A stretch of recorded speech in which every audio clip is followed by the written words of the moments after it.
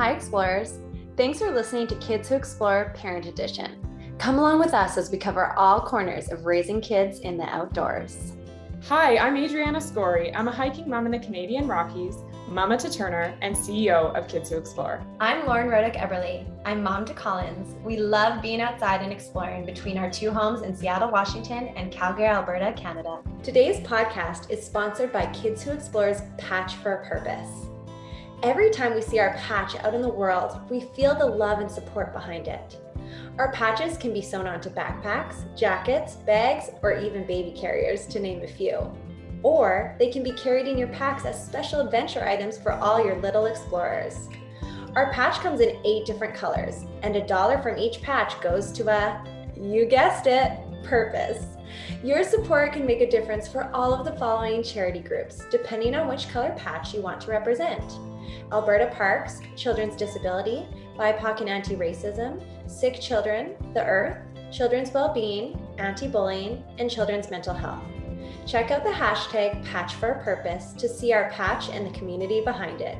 That's hashtag patch, the number 4, a purpose. To get your patch today, visit www.kidswhoexplore.ca. We thank you in advance for the difference you are making. Today we are joined by Christina Sizemore from Houston, Texas, better known as Chris. On February 10th, 2017, herself, her husband Bill, and her daughter Isa watched their house burn down. They said goodbye to their dog on the front lawn while people watched. They almost lost Bill, who was asleep in the house at the time. Day 2 after the fire, she borrowed her mom's computer and started writing. She says this tragic experience has reframed how they do and see life, and it's important to her to share this story with others. Chris felt that she had 2 options: succumb to PTSD, guilt and depression, or to live. She chose to live life brazenly. Chris, thanks so much for joining us today. It's so good to be here. Thanks for having me. Do you mind taking us back to that moment, sharing a bit about how the fire started and how your husband was awoken during the fire, and eventually how you all got out? Yeah, absolutely. So he used to work overnight for a retailer, so he would sleep during the day. And then our daughter was almost 4. Her birthday was a month after the fire. So she was in preschool, and I worked as a freelance contract graphic designer and marketing consultant, photographer forever. And so I was in my home office, and it was one of those days where you're like super productive, like you're getting all the things done. I had just started backing up everything, all of my life's work to the cloud that day. And I lit a candle because I was like, I'm going to like have the vibe in here. And I put it on the windowsill, and I never light candles. It's not like I'm not a scent person. Like usually if like something's very perfumey, I immediately start sneezing. And so, but I was on the phone with a client. I went to go get my daughter. I closed the window shades before I left and went to go get her from school. And so guaranteed it was already on fire by the time I was going out the door and not realizing it. My husband was asleep. Usually he would have gotten up and went to go get her, but he had a sinus infection and taken a bunch of like allergy meds. And so he was like knocked out. So I get to my daughter's preschool. I see I've missed 2 calls from him. I pick up the 3rd call, and he's like, Chris, the house is on fire. And I say the F word incredibly loud on the walk into my daughter's Catholic preschool. And like, I really like vividly in my brain, this woman like looks at me and shoots this dirty look and like pulls her daughter closer to her. And I was like, F the candle. I knew exactly what it was immediately. And I said, go get the fire extinguisher. It's underneath the kitchen sink. And he's like, no, you don't understand. Like the whole house is on fire. I barely made it out. And then he says, I can't find Sam, which was our black lab at the time. And I was just like my brain just went, and it was over. Right. Like, so I did this weird, like, I remember doing this, like, run to the door. Do I get my daughter? Run back, run to the door, run back. And eventually the director of the school comes out and she's like, what's going on? And I was like, my house is on fire. And she's like, go, like, we have Isa, go. And I was like, okay, cool. So I get in my car, and it's about a 10-minute drive from my daughter's preschool to our house. I made it in 6.5 minutes. I drove 80 miles an hour in a 30-mile-an-hour zone and just laid on my horn the entire time. I pulled in behind the last of, I think, 5 or 6 fire trucks, waved the fire truck past me, I couldn't get down my street. There were already fire trucks, already ambulances. Every neighbor was out. It was the exact same time the elementary school was letting out, which is right behind our house. So it was like everyone was there. So I like just stop my car on the street. I pop out. This lady in a bathrobe meets me and she's like, "What's going on?" And I was like, "That's my house." And she's like, "Okay, what can we do?" And I was like, your brain in this like midst of trauma and disbelief and all of this is just like trying to process and it can't. And I handed her my car keys. I don't know who she was. And I just ran. I was training for a run at the time. And so like I ran and I was gonna run into the house. Like, and I only realized that recently. I'm working on a memoir of this whole story. And I was going back and writing it. And I was like, where was I running? Because I couldn't find Bill. I couldn't find my husband in the crowd. And I was like, where was I going? Like, I knew he wasn't there. And I think I was gonna run into the house. Like the firemen were standing outside. I could see the flames coming out. The trees were on fire. It was a whole thing. And an EMT caught me before I got across the street. And she said, "You can't go over there." And I was like, "They're not doing anything. They're just standing there." Like it was all moving in slow motion. And she's like, "You can't go over there." And I was like, "I have to. I can't find my husband or my dog." And then she's like, "You can't." And I passed out right there on the sidewalk. And I woke up as they were wheeling me into an ambulance. And like, I've done a lot of research post all of this, and it's your brain when like emotionally you cannot handle a situation, your brain is like freaking out. And it's just like, okay, we're going to shut everything down now because we cannot handle this. And that's what my brain did. And so that was the start of it all. Eventually I passed out several times in the ambulance. They were like ripping my shirt off and doing EKGs. Like my blood pressure was insanely high. I mean, obviously, right? Eventually, my husband came out. Well, he had been asleep. And what I didn't know till later we were talking was that he, when he got out, he climbed out our bedroom window. He couldn't get, I'm like looking in our backyard as I'm saying this through my window. He had to stand at the back fence because the fire was so hot and the smoke was so thick that he could barely breathe. And like neighbors broke down the fence to make sure he was out. And the one exit from our backyard was on the side of the house where the fire had started. So he couldn't leave the backyard. On top of, he was just in a pair of boxer shorts with like no button on the flap. So it was this moment of like, I have to stay here to protect myself. And he was just, it was incredible. Like when you're in a relationship with someone who you just are in tune with, like the moments throughout the next couple months and years where I lost my brain and was just in this emotional wreck, were the moments he was really strong. And like the moments where he just lost it were the moments I was really strong. And we just kind of went back and forth like that through the whole thing. So he eventually made it out into the ambulance. And I just thought, I truly thought, I was in the ambulance and I thought, I did this. This is my fault. He's going to come in and he's going to want a divorce, obviously, because I did this. Like, and so there was this level of guilt that I held for a very long time, which only through therapy and a lot of work was I able to kind of release. And then it was weird because also I truly thought it was a dream when I was in the ambulance. There were these moments in the ambulance where I was like, this is, like you're having this very vivid dream, but there's like these little moments where it's a little bit off and you're like, oh, this is a dream. And one of those was when I went to call my mom from in the ambulance. I'd left my phone and my purse in the car. The EMT handed me a flip phone. And I was like, no one has flip phones anymore. Clearly, this is a dream. And there were little moments like that through the whole thing where I was like, yeah, this isn't real. This is a dream. And when they finally let my husband back in, he had like a white sheet wrapped around him and his boxers were red and you could see straight through it. And he's a pretty big dude. He's like 6'2" and like 260. And somebody found him like a tank top, but it was like three sizes too small. So like there's all these moments when I was in this ambulance where none of it felt real, but it was the worst experience of our lives. But when I think about it now, like 5 years later, it has sent us on this different trajectory of life. Like I love sci-fi and I always think about like these shows that have these different timelines. And I often think like, there's a timeline of my life where I blew out the candle and we just kept going and all of this stuff. And where would we be?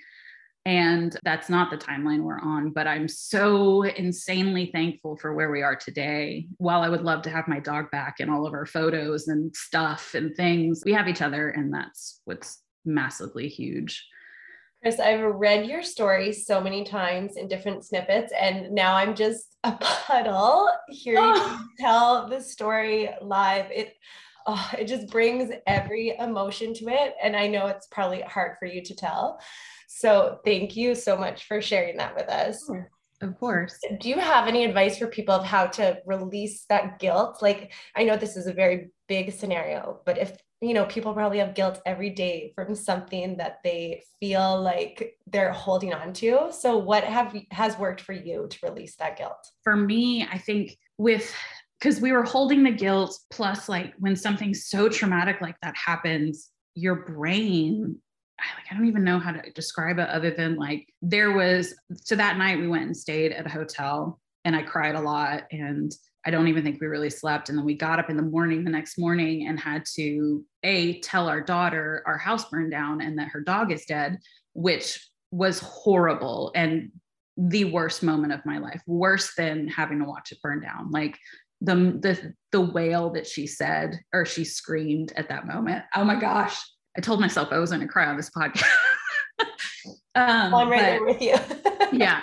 So that moment was just the worst. But that next day we got up and we had to walk through the house and see what was left. And Bill, it was interesting too, because we both experienced such different feelings, even though it was the exact same situation. And that's something we kind of broke down in therapy. And our therapist has talked about even like families who lose children early, like the mother and the father, usually, even though it's the exact same trauma, they experience the feelings so differently. And that's something we experienced, where Bill, the day of the fire, was just on it. Like he was like, before he even called me, he had already called the fire department, and he called me, and then he called our insurance agent, like while the house was on fire. Like he was just on it. And then the next day when we had to go back into the house, he froze. He couldn't do it because he almost died in there, and even the firemen said, there's no reason you should be alive at all. Like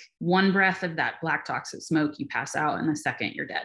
And he took 3 or 4 breaths of it before he got out of the house. So he experienced a lot of PTSD around fire, around the house, especially. He could never go back in. I had to go through the house myself. And, it was so hard to dig through the literal ashes of a life you had built together. But so all that time we're going through everything, I'm digging through the house. He just sat on the front lawn, and it was just the weirdest thing and the most incredible thing, because neighbors would just come.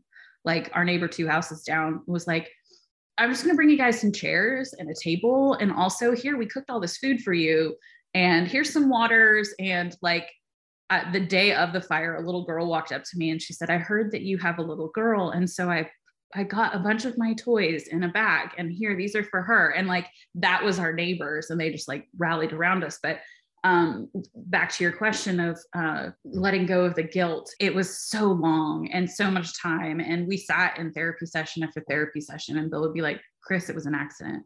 And our therapist, Marla, she'd be like, Chris, it was an accident. And I couldn't verbally say it. I felt so heavy in guilt, and on top of having to deal with all the to-do list after a fire of going through the house, and then your insurance company, you have to make a list of everything you've ever owned, how much you probably paid for it, and how old it is, which you're just making a list of everything you lost, which is horrifying. There was even a time my in-laws came in town, my husband and my daughter went with them, I was alone. And I haven't written about this on the blog at all yet. It's in the memoirs, but I was ready to die. Truthfully, was I did this to my family. They don't need me. They don't need any of this. And I think that moment was a huge turning point for me, because I ended up calling them and I talked to Bill, and we had a lot of separation anxiety and all kinds of other stuff. And I was losing it. And he was like, okay, I'll be there in a second. And he comes, and I just cried a lot. And I was like, it was an accident. And it was the moment when I was able to admit it to myself that I was able to start letting go of the guilt.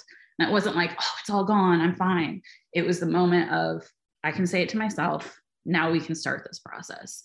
And so anybody who's holding on any kind of guilt like that, like you just have to get to the point where you can say it to yourself, and then you can set the process of letting it go, So you guys sound like such an amazing team, and you're right. You see so much goodness in people during these really hard times. So thanks for sharing that too.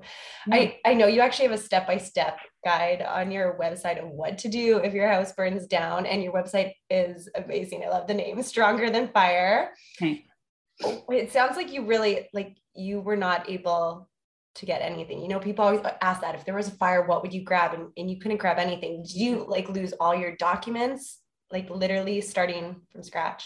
Yes. So, and it's like my soapbox. It was that episode of This Is Us came out like very shortly after our fire with the, I don't know if y'all watched that, but there's a house fire, and I think it started by a crock pot or something. And he gets to go back in and get things. And I was like, Hollywood, stop. Like, that is a myth. I think that about Hollywood with many things. Right. Like, you are setting people up for failure in a fire situation with this stuff. But in some actuality, there was I think it was like 60 Minutes or something, did a study. And I've done like these insane deep dives on like fires and how things burn and why they burn in certain ways and what, materials that burn and stuff. But 60 Minutes did this thing where they set up 2 rooms, and one was like filled with materials and couches and stuff that were made in like the 40s and 50s. And then another room was set up with stuff that was made today. And so because we have so many synthetics in our furniture and our curtains and all this stuff, it burns hotter and faster. And so, yes, in the 50s, you may have had time to go back in. Today, not at all. And so, yeah, that is, so in the US, you start with your Social Security card, if anybody needs to know. I had my wallet because I was in the car, but Bill, we searched for his wallet in the rubble for about 3 or 4 days. And we actually found it like on the other side of the house from where he had left it when he got home early that morning. We assume like a fire hose had hit it and launched it, but we were able to find it. So he actually had to go to the hospital that night because they were worried about smoke inhalation. And he got to the hospital and they were like, "Can we see your ID?" And he was like, "Nope, I don't have any of it." So you start with your Social Security card. I still had my driver's license, so that was good.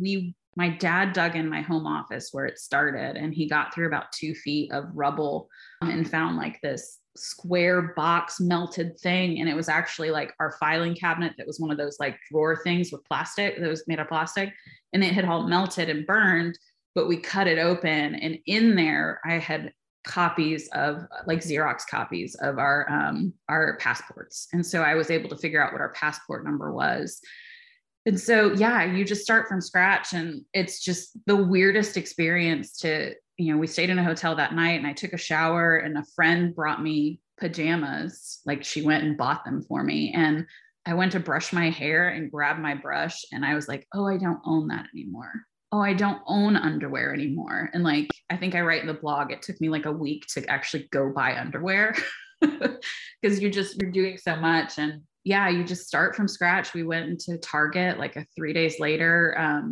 And we I had a cart, and the 3 of us just stood there for the longest time. And I was like, I don't know where to start because we just need everything. And we're still like such emotional wrecks that I had grabbed some clothes for my daughter, and I was going to go like price scan them. And there was a guy at the price scanner in front of me, and he was scanning a bunch of stuff. And I just stood there for a minute, and I just like all of it hit me in that moment. And I just started like ugly crying in the middle of Target. And this man was just like scanning his stuff. He was just like, okay. So there was a lot of moments like that in all of it. But yeah, you kind of just start from the beginning. But I think there's another aspect of it. And we really started to question ourselves on what do we actually need? And I think, especially in America, we have such a consumeristic society, and we buy so much stuff. And there was a level of, while I was mourning the loss of all this stuff, I was able to only bring back the things that truly meant something to me. And so we learned a lot about ourselves in that process too. Yeah, that's kind of what I wanted to ask you about, of parts of your life that maybe you didn't want to rebuild. and what were some of the changes from that day. And I also feel like, just as a side note, a reminder with, for families to take photos of their documents and store their photos, and that cloud upload is so important too. So thank you very much for today. This is incredible. Yeah, absolutely. What was the first part of that question again? I'm sorry. Okay. Were there parts of your life that you didn't want to rebuild again? Yes, absolutely.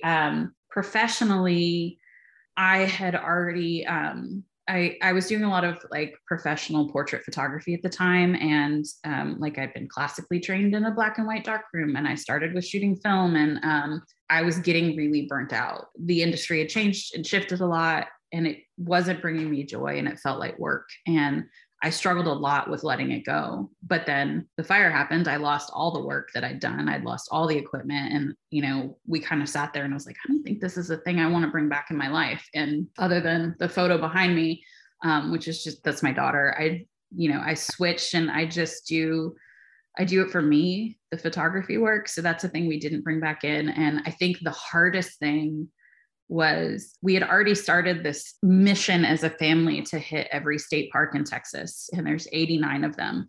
And we had, we go to REI garage sales and buy gear. We buy gear used, we buy new, and we had all of our gear, and we lost all of it.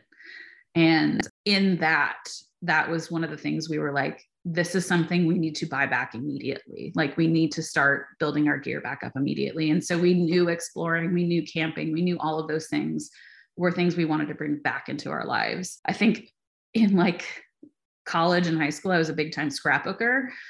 All that stuff burned, and I was like, cool, I'm not into that anymore. So, there was some easy stuff to let go and some harder stuff to let go, but for sure. Books were another thing. We're all big readers, our entire family, and we not having books around us like kind of broke our hearts a little bit. I love to hear though that what you wanted back was your outdoor adventure items and reading. Those are two things that we're super passionate about, obviously, at Kids Who Explore. So that's beautiful to hear. And only months after the fire, Hurricane Harvey hit your area. Yeah. Did that time frame impact you getting your camper van that you guys got, or was that always in the works even before all of this? So the camper came later. We didn't actually do the camper till the pandemic, until 2020. So the house burned in February of 2017. And it's this weird process that I know way more about than I ever did before of like, what do you do? Well, you have to make the decision. Do we want to just sell the land, or do we want to rebuild? And we decided we wanted to rebuild. And then it's a question of like, well, who's going to rebuild our house? And what's awful is that day, the police chief pulled me aside, and he said, do you see all those people standing there? And I said, yeah. And these guys in suits and stuff. And he's like, well, they're ambulance chasers, and they want to talk to you about rebuilding your house. And I was like, I literally just buried my dog in the backyard like 5 seconds ago. And I remember looking at the police chief, and I said, this has been a really terrible day. If they come near me, I'm going to punch them in the face, and then I'm going to go to jail, and this day is going to get a lot harder. So I just need you to do whatever you need to do to keep them away from me. And I mean, they had a police truck there, or a fire truck there, until very late at night. And the firefighters that were still there afterwards were moving very slowly until all of them left. And I'm forever thankful for that. But so you have to rebuild. And we had to get somebody to draw up new blueprints because our house was too old. We didn't have the original blueprints. And then we had to find a builder, and a builder wouldn't tell us how much it would cost without the blueprints. And blueprints take 3 to 4 months on the quick side of things. And so it was this whole process. Meanwhile, we have builders telling us, don't demo the house until you've signed a builder, because your builder is going to want to see how the house is now, what's left of it. And so 4 months, and we ended up renting a house in our neighborhood. So 4 months, we drove past our burned house every day. And there would be late nights, and Issa would be in bed, and I look at Bill, and I'd be like, I just need to go for a drive. And I would sit in the driveway of our burned house, and I would cry, and I would pray, and I would cry, and I would pray, and I would cry. And I'm sure our neighbors were just like, what is happening? But so when Hurricane Harvey hit in August, we hadn't actually even demoed our house. So all the rains of Harvey went into what was left of the house. And then we live on the north side of Houston, which got hit really hard. We were actually kind of island where we were during that whole time. And, you know, we were in our rent house and we were watching all this happen, and we were watching these houses flood, and we knew exactly what these people were feeling. We'd been there because, I mean, while it burned, we also had gallons and gallons of water dump in our house as they were trying to put out the fire. So whatever's not burned is also water damage. So while it was still raining, a neighbor watched Isa, and there's a mosque behind our neighborhood. And we went there. They were rescuing people out of houses. And we were like, what can we do? And so they were getting donations and stuff. And I was like, well, I can organize this because friends did this for us after the fire. So I know what to do. And so I just started organizing, and they fed us, and it was like the best food we've ever eaten, like Mediterranean food we've ever had. And that night or that evening, Bill and I looked at each other and we were like, you know, there's all these centers that are rescuing people, that are collecting stuff, but nobody's communicating. So let's drive as far as we can and go to all the places we know exist, because these places had come and go, you know, do you have diapers, or do you have formula, or do you have whatever? So we just started traveling around as far as we could go and getting contact information of different donation centers, different rescue places. And we ended up also at a like EMT distribution place where they like send out the ambulances, which we rolled in, and the ambulance that I was rolled into during our fire was there in the parking lot, oddly enough. So we start talking, and I meet this guy, and he's an EMT, and he's like, I said, what do you need? And he was like, we just need dry socks. And I was like, that's it? He's like, dry socks. He's like, most of us have been working for 24 to 48 hours. Our boots are wet, our shoes are wet, our socks, we just need dry socks. And I was like, I'll find you dry socks. So we go to a donation center, and we'd gone to like 2 or 3 different places. We went to a donation center, it was closed. And I'm taking down the information that's on the door, and I'm writing it all down. And this woman drives up, and she's like, oh, they're closed. And I was like, yeah. I said, what do you have? She opens her trunk. It's dry socks and water. And I'm like, okay, here's the deal. You need to go take it to this place. I know you can get there. The water, there's a little bit of water on this one road, but it's only a couple inches deep. You can get there from here. Take these dry socks to this guy. And so, and Hurricane Harvey relief kept happening like that over and over again. Late that night, my phone just starts ringing, and I'm like, who are these people? And there's this people from University of Houston are calling and asking how they can help. And I'm like, I don't know. I'm just a person. And apparently my phone number got put on some list. And so all these people start calling, and this lady calls me at like midnight, and she's like, I'm at my church has been getting donations, and we have to hold a funeral. So we need to empty our donation center. Can you help? And I'm like, okay. Like, I have friends that have trucks. Like, we are in Texas. Like, I can get trucks.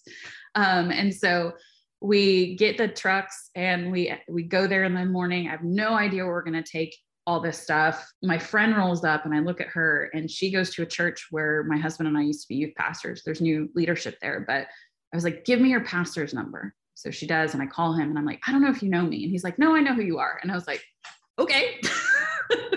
But I need to take these donations. Like, I mean, we're talking like a whole sanctuary full of donations somewhere. And he's like, call this guy. So I end up calling this other pastor of another church. We move everything over there. And then I remember walking into an office. He said his administrator was kind of making it all happen. And I walk into this office, all the lights are out, and there's this woman just sitting there with her head on her desk, and she's fully overwhelmed. And I'm like, hey, so my name's Chris, and I'm here to help. What can I do? And her and I are now like incredibly good friends. I love her to pieces. And her and I, with our husbands and just a million volunteers, ended up running this like donation center. And it wasn't just that we were giving stuff to people one-on-one, but when we were at the first church, we needed boxes to move stuff in. I was like, I need heavy duty boxes. How do I get heavy duty boxes? I was like, please God, I need heavy duty boxes. And like, this guy taps me on the shoulder. Not 5 minutes later, he's like, hey, so I have all these milk crates, these plastic milk crates. I thought somebody could use them. And I was like, yes. And things just kept happening like that. And it was one of the most wild things I've ever experienced in my life. Like, we had gotten all these clothing donations, which I actually just wrote about on another blog with clothing waste. But we kept getting all these clothing donations, and there's so much and so overwhelming. And I was like, I need to move these out. I need like a big truck. And this guy calls me and he's like, hey, oh no, I had called the EMT and I was like, I need a big truck to move all these clothes. He's like, well, how big? And I was like, I don't know, like a truck. And he's like a 5-ton army truck. And I was like, I don't even know what that is, but okay. So sure enough, army truck rolls up, an empty school bus rolls up. We get all these clothes off. And what's crazy, and like, this is just our lives, right? Like it always happens like this. The guy that owned that truck and the bus, Mr. Bruce was his name. And he volunteered with us for weeks because there were so many areas of Texas you couldn't get to and needed so much more than even we needed in Houston. Like Houston got hit really bad, but like Orange and Corpus and all these other areas, I mean, it was just this massive undertaking. So we were delivering truckloads of stuff all over, the Gulf Coast. And he would go do runs for me. So every morning he would come in, we'd have coffee together, we'd chat. Super great guy, amazing guy. I hadn't seen him since 2017. And this summer, or last fall, our camper awning broke. And I just looked up a camper repair place, roll in, and we're pulling our camper in the thing. And I was like, Bill, look at that bus. He was like, what bus? I was like, look at that bus. That's the bus. That's the bus that helped us during Hurricane Harvey. I was like, this must be Mr. Bruce's place. So we end up like taking our camper, all these years later and seeing this guy again, just totally randomly. And it's just, this has been our lives since the fire. This is just, my husband laughs. He's like, you say things and they happen. And I'm like, I truly believe like when you have faith, and I mean, I'm a very spiritual person, but even if you're not spiritual, like there is something about saying out loud, this is the desire of my heart, and saying it out loud repeatedly, and like believing in it and working towards it. Like there's something incredibly powerful about that. And that's kind of how we've operated since the fire. And it's just been, pandemic happened. We were like, at least we can go to state parks when they open again, because they were closed here in Texas for a while. But off the cuff, a friend was like, we're getting rid of our camper. And I was like, I want to buy it. She's like, no, it's got water damage. You don't want it. And I was like, no, that's exactly what I want. Cause we ended up, which I guess we haven't talked about, but our builder walked off the job and stole about $100,000 from us and our toilets when we were rebuilding our house. And so, yeah, it was just a wild, like one thing after another. So we ended up finishing our house ourselves. Every piece of floor in here, every stitch of paint, and people volunteered and helped us, and we finished ourselves. But when in 2020, when a friend was like, hey, this camper, but it needs to be completely redone, we were like, we can do that. Sure. It's a 17-foot camper. That's nothing. We did a whole house. So it's interesting to me, like, and we've had a dream to redo a camper for ages. And so it's so interesting to look back at the path we've taken and see how all these little things that we're doing and have done that seemed either overwhelming or minuscule at the time have prepared us for stuff we're doing currently. And so me, my husband, my daughter, and my dad just gutted a camper in our driveway in the summer of 2020 when everything was shut down, and redid the whole thing. And now that's what we travel in. So, but it was no big deal because we had done a whole house. So why not a camper? Wow. Sorry.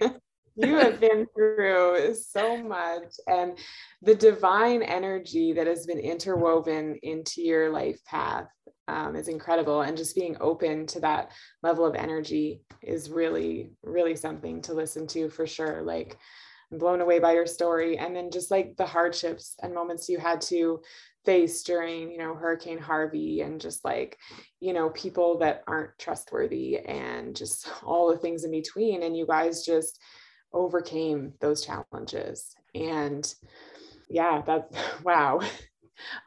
So one of the things I wanted to know, the trauma that you felt during like the fire initially and the hurricane, do you still like feel that trauma today as raw in that form? Yes and no. There was a couple who came from a friend of a friend who called us and said, we have a storage unit with some furniture in it, and we're not using it. Do you want anything? And we were like, yeah, So there's a table over there that came from them and a couple things in our house. And I was talking to the gentleman. He was an older guy and he had a veteran hat on. And I was like, oh, thank you for your service. And he's like, yeah, I served in Vietnam. And I said, what branch of the military were you in? Because lots of our family, my husband and mine, are all military. He was like, I was in the Air Force and I was actually a photographer for the Air Force. And I was like, what? And that's crazy. And he's like, yeah. So I would, hang on planes and take video and photos or whatever at that time. And I said, wow, like Vietnam was a rough war. He said, yeah. He said, I suffer from PTSD. And it was right around the time that our therapist was like using that word with us. And I said, when do you get over it? When does it stop? He's like, it never stops. It never goes away. You just learn how to deal with it. You learn how to manage it. And at the time I was like, it never goes away. In that moment, I was just like, oh. But now, all these years later, I go, yeah, I totally get that. So it's not a matter of, it's not every day. It's not as frequent anymore. Right. But there's moments that trigger and you go, okay, I have to sit and I have to process. Why is this triggering me? Why am I feeling so heavy in the emotion and all of that right now? It was 2 years ago now. I was on PTO for my daughter's school, parent teacher organization. And we were in the school and the fire alarm went off. And I mean, this was several years after our fire. We were back in our house and, our rebuilt house and everything. And the fire alarm went off. And my new friend, who's now a very good friend of mine, was sitting across from me and she knew our story. I mean, the school's right there. Everybody at the school knows our story. And she's like, are you okay? I was like, yeah, I'm fine. She's like, this isn't scheduled. Like usually they would let us know if it was a drill. And then her husband calls and he's like, why are there fire trucks going to the elementary school right now? And I was like, oh, here we go. And I was still okay. And then we go out of the PTO room and we're going down the stairs. And as we're going down the stairs, firemen are coming up the stairs and they're passing us. And I was fine, 100% fine until I smelled them. And it was the smell that there's a very distinct smell to like when a house burns or building burns that's different than any other burn smell. And we ran back up to the PTO room to grab our stuff. And I had a full panic attack in the PTO room. And my friend's husband was in there by that time. And he's ex-military and he knew exactly what I was doing, what was happening to me, because he knows panic attacks and he's dealing with anxiety and stuff from military service. And he's like, are you okay? And I was just like, I just need a second. I need to get through it. And so over time, you learn how to pull out of the panic attacks, like what things work for you. For us, it's a mantra of I'm safe, Issa's safe, Bill's safe. We're okay, we're safe. And so it's repeating that in my brain and then focusing on my breath and breathing. But it took me totally by surprise. I had no idea that would set me off. I had no idea that was even something I needed to like unpack, the smell of fire. And so, I ended up meeting my daughter outside and I grabbed her and I hugged her. There were tears in my face and her teacher was like, are you okay? Like, I know why this is triggering you. Like, and I'm like, yeah, I just need to know that she's okay. Like, I just needed to hug my kid and make sure she's okay. And now I'm fine.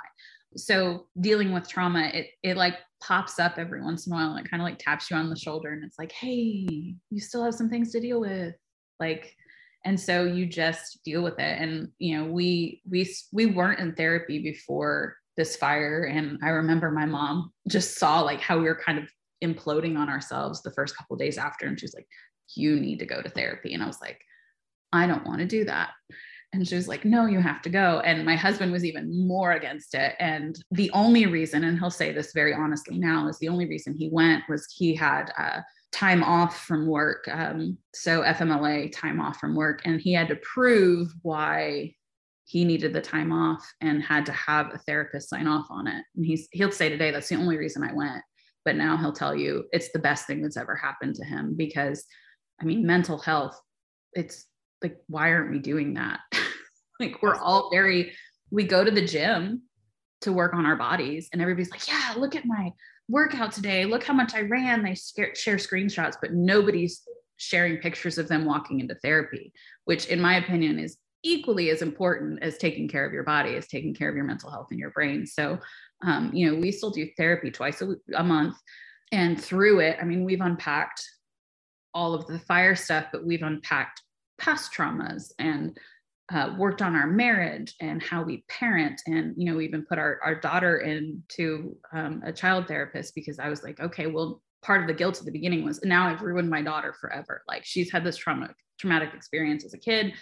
She's going to carry this for the rest of life. And so that was what was in my head. She's totally fine. Kids are very resilient. But so it's, you know, it's constantly work, you know, and I couldn't sit here and be like, this thing may trigger me later. But every once in a while it does. One of the big ones for me still now is photos, and all the photos we lost, especially of our daughter as a baby and all of that. And for me as a photographer, so much of my memory is tied to the photos I take. And so the way my brain works is that I see the photo and then I have the memory. And so not having those photos, there was a lot of mourning the loss of memory, which I've had to kind of retrain myself to be like, you can pull the memories without the photos. So yeah, it's always a process. And that gentleman I met, the Vietnam vet, was 100% on point when he said, it's just something you learn how to manage over time. Well, so many great messages for people today. Mental health, take care of yourself, know that it's going to take time. And of course, get in the outdoors with the people you love. I so appreciate all these messages you shared. And there's so much more that people need to follow along with. I think your husband still homeschools your daughter, right? Yeah, that was a pandemic shift. That was new to us. Yeah. And you're writing a book, and you guys are visiting all the Texas state parks. So there's so much more that people need to follow in that we could not cover in this short podcast. But where are the best places that you want people to follow along with you? We are Stronger Than Fire on Instagram, and you can read more of our story in our blog at strongerthanfire.com. Okay, amazing. And this is our quick final question. The first question is kind of a funny question when we're talking about living a life with less, but can you please let us know, in the last few months, was there a purchase under $100 that was really meaningful to you? I've been really trying to think about this, and I'm self-employed. And so we just had to pay a massive income tax bill. So like, I don't think we've bought anything. I really love this pen bag. Perfect. It's ridiculous, but it brings me great joy. Like it's legitimately, it was like $7 and I use it every day and I love it. And then my daughter's like, I want one. And so she got one for Easter, but yeah, like it's the simple things, really. It is. Yeah. It's little things. Can you share a book, show, or podcast recommendation right now? Yes, I have two. So I'm a big fan of Sharon Says So on Instagram. If you don't follow her, she talks about government and all these kinds of things. I love her podcast. It is awesome. Like, I've learned so much about our own history, found great new books, and I'm in her book club. And a couple months back, we read, I wrote it down, The Woman They Could Not Silence by Kate Moore. And it's about this woman in the late 1800s who was committed by her husband and lives in this insane asylum. And it's true story. But what was crazy for me is, in reading it, I was telling my mom about it, and she's like, oh, like your great-grandmother or your great-great-grandmother. And I was like, time out, what? And so my great-grandfather was English, and he immigrated through Canada with his family, and they lived in Canada. And her husband, his father, was apparently really terrible and had her committed. And she lived out her days in an insane asylum in Canada. And I ended up doing all this research and finding her death certificate. And they said she had died from exhaustion from epilepsy, which was a common reason why women would get committed at the time. I mean, you could be committed for like novel reading. Like, you could just be educated and then be like, oh, you're a woman and you're too educated, so you're clearly insane. Not necessarily the good old days, hey? Right. So it was a crazy good book. I highly recommend. Okay, thanks for that recommendation. I'll check it out. If there was no time or money limit, where would you travel or explore next? Everywhere. We've had to kind of rein in our Texas travels because gas prices are so expensive, and it's expensive to pull a camper. I think we would do like 3 months on the road and just go and see all the historic places and all the amazing things that are just here within the United States. I think my daughter and I are desperate to go to Hawaii. And then I've been to South Africa, and it's one of the most beautiful places I've ever been in my life, and just incredible. And I would love to take my daughter and my husband there. So Great answer. Amazing. That sounds really good. I just wanted to circle back really quickly on the spiritual chat that you had kind of alluded to earlier in the conversation. And I know we're probably running over time, Lauren, so I'll make this really quick, but I am surrounded by my like healing stones, my angel cards, my like sage, everything in this room where we're doing this today. And I drew a card for you during, you know, all these conversations and that. And I just feel like I needed to share it. I couldn't not. It's like urging me to share. It's the Keepers. Yes, it's this beautiful card. And it says the Keepers of the Earth. Okay, so I really feel strongly this message is for you, but it says you are not alone, you are supported, and you do not stand alone. So I can send you a picture of this card with all the description. Love so you can read a that. little more on it. It comes with a little book. And I will send that after a recording today, but I just wanted to share that message with you. And thank you for today. Thank you. I think being outside and in the wild is so spiritual for me. We were on a really long hike once and my husband was like, why do you love this so much? And I was like, this is where I feel close to the earth and to God and to other human beings. Like I feel more tied to everyone in the world in the wild than anywhere else. And there's all these things in history. Like I've been reading about thin places. Have you heard of this? No. It's this Scottish and Irish tradition and thought process that there's these thin places in the world where it's so beautiful and so wonderful that like the division between earth and another realm is thin. And so there are places where you feel the energy of the earth stronger and you feel the energy of either like another realm or God or heaven or whatever, you know, your belief system is even more intensely because it's such of like this immensely beautiful place. And I love like St. Francis of Assisi, if you've ever studied him, like he talks so much about how like God is part of like the earth is where God is, it's his creation, we're his creation, and all of this, like all of these beautiful, wonderful things that just, it's why I explore. That is a perfect reason. And now we need to find those places, Adrienne. Yes. Well, Chris, thank you so much for being on today and for sharing your story. This Absolutely. was perfect. Thank you. Thank you. Thanks for bringing us to tears. Thanks for adventuring with us. Please subscribe and share your love by reviewing our podcast with 5 stars and follow us over at Kids Who Explore on Instagram and all other social media platforms. This podcast is produced by KP Media Productions.